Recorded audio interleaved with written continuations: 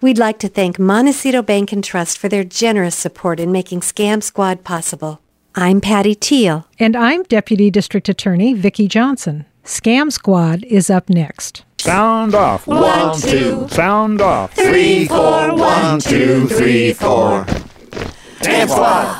Welcome to Scam Squad. I'm so excited. I not only have a Deputy District Attorney Vicki Johnson here today, but she brought 2 guests. I don't know what their story is, but we will soon find out. And it really brings things to life with the scammers and how they are able to manipulate people and con them when we hear the real life stories. So welcome, Vicki. I'll let you introduce the guests. Hi, thanks, Patty. Always good to be back.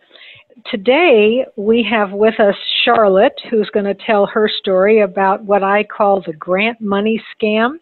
And by the way, I've gotten a couple of other phone calls about this scam, so it seems to be one that's happening here in Santa Barbara. And with Charlotte is her friend Elise, who might be able to add some things to the story also. I think Charlotte went to Elise when this first happened and told her about it, and then they both contacted me. So that's how we got together. So, Charlotte, start us out here. How did this scam begin? This woman that I will call Daisy because I don't want to use real names, and she messaged me about a grant that she had received and suggested that I look into it. Now, I thought that Daisy was a Facebook friend who had worked with my dad, but it is possible that the account got hacked. Okay, so this all happened on Facebook, is that correct? Yes. Okay. So you got a message from Daisy, who you thought was a Facebook friend, and she talked to you about some kind of a grant. What did she say? She said contact the grant person because she had received money from them and thought that I would benefit from it. Okay. And did she talk about receiving money herself from this grant person? Yes. What did she tell you? That she had gotten $250,000 and said that I might be one of them who could luckily get money. And did she talk about who was giving this money out? Was this supposed to be some kind of a government grant, or how did this work? It was supposed to be a government grant. And did she tell you how you were supposed to qualify for this grant?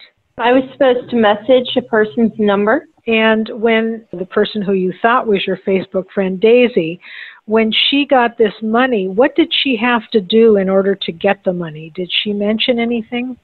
She only had to pay for shipping and handling. She did not have to pay for the IRS shipping fee. Did she tell you how much she had to pay? She had to pay about $1,000 to get it. So she paid in $1,000 and they sent her $250,000? Wow. Yes. So when you heard this, or when you read about this from your supposed Facebook friend Daisy, what did you do next? Well, unbeknownst to myself, now I know better, I contacted the person, told them my info, and told them that I would like to sign up for it. And what did they tell you to do? They told me to message them with the stuff and get some prepaid cards. One of them was Amazon. Do you remember how they gave you several options? They'll give you a certain amount of money and you got to choose what you wanted to do. Yes. I was about to go for the $600 option. They wanted you to pay $600, receive $20,000. Yeah. Okay, so you were told to pay $600 and you would receive $20,000. Wow. Yeah. Do you remember what some of the other options are, or at least do you remember what they were, perhaps? That was the least expensive option to opt into. It went up from there. I forget how high it got. Okay. So, Charlotte, you decided to go for the $20,000 option and pay $600. And how were you supposed to do that? What were you supposed to use to pay? I was supposed to pay some prepaid Amazon gift cards. I would take a picture of the front and the back and the code for the Amazon card and send it in to Daisy. And did you go buy these Amazon cards? Yes. And where did you go to buy them? I went to Rite Aid in Santa Barbara. Did you buy cards worth the $600? I ended up buying like $100 cards and some $50 ones. Okay, so it all totaled to $600. Yes. When you went into Rite Aid and you started buying all of these gift cards, did the cashiers question you or ask you why you needed $600 worth of gift cards? Did they say anything to you? No. Really?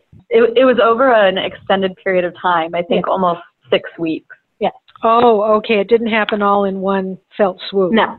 All right. Mm-hmm. It happened over a 6-week period of time. So once you bought a card, what would you do with the card? I would scratch off the code or peel off the code, send it in to Daisy, and then she would supposedly send it in to the grant head person, but I suspect the grant head person that maybe I was sending it into was the actual person receiving the money. Probably. The scam. When you were sending these amounts of money, were you getting anything back? No. Okay. Did they tell you they needed the whole $600 before they could send you the $20,000? Yes. After you finished sending them the full $600, what happened then? They contacted me by message and said that there was an IRS fee that I had to pay and then a shipping fee by UPS. So once you sent the $600 in, then they said, okay, wait a minute, you have to pay an IRS fee. An IRS fee of $1,200. Okay. Oh, my. Yeah. And how about the shipping fee? What did they want for a shipping fee? $100. How did they want you to pay that? I could also do prepaid cards. Okay. And did you do that? Yes. So you went back and you got some more prepaid cards. Did you Yes. get them all at one time, or did you get them over a period of time? I got them over a period of time. And after you were able to pay the $1,200, the $100, then what happened? Then, probably a week closer to Easter, they ended up sending my bank a $270,000 that they got in my bank information from me to deposit it. And it was the day of Easter. The bank called my dad and told him what had happened. Went over to my dad, so he gave me the lecture. And I actually had the check, and it was a bounced check from Louisiana. Like a fake cashier's check? Is that what it was? Yes. So at that point, the bank spotted the fact that this was a fake cashier's check, Yes. and they called your father. Yes. What happened next? Right after that, I decided to call Elise at Pathpoint and talk to her about it. She said that I should contact you and put it into the fraud hotline. Perfect. I'm so glad you did that. So did you have any more contact with Daisy or the supposed grant head? Yes, but I ended up reporting Daisy and blocking the grant head. Oh, good job. So at that point, you realized that this was a scam. Yes. And you realized that you were not going to get any money from this. Yes. Charlotte, were you able to get any money back, or was it all just gone? It was all just gone. I tried to ask the bank, and they did nothing about it.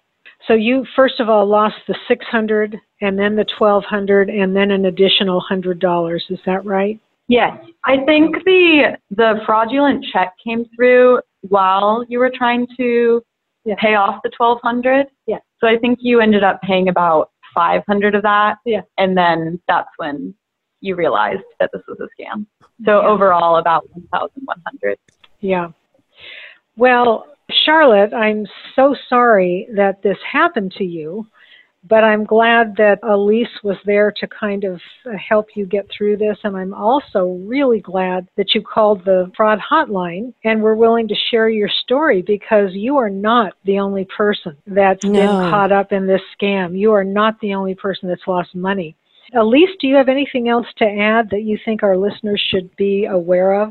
Yeah, I think Facebook and other social media forums can be really tricky and can be really deceptive tools that people will use, because there's a trust factor when you think you know who you're talking to, and it's just so tricky. And I think just the important thing to remember is, even if you think you know who you're talking to, never give any information out, never be too trusting.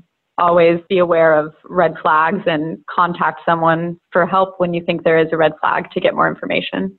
And she thought the person was a friend of her dad's, or knew her dad, or worked with her dad, that made her more susceptible, but they can be so very sneaky. Yeah, absolutely. And I think this is a really good story to warn people. Just because something comes through on Facebook that looks like it's coming from somebody that you know, you can't necessarily trust the information that they're giving you. If you are asked to pay money to get money, it's a scam. You can be sure of that. It's a scam. You wouldn't know this, but I have written grants for different nonprofits, and the hardest grants to get are through the government. I mean, there is so much paperwork involved. They would not give a grant so easily, but how would you know that unless that was your field? Vicki probably knows it's just some of the hardest paperwork that you have to fill out. It's very tedious, and there's a ton of it. Absolutely. Well, I want to thank both Charlotte and Elise for coming on the show today and sharing Charlotte's story. This is really an important thing that we do to let our listeners know the current scams that are happening out there. And hopefully by sharing your story, you will stop somebody else from being victimized by this very same scam. Very nice of you to come forward to warn other people. Very, very kind of you. And thank you, Elise, as well. Enjoy the week, and I appreciate you again for being a part of Scam Squad today. Thank you. Thank you. Bye-bye. Bye.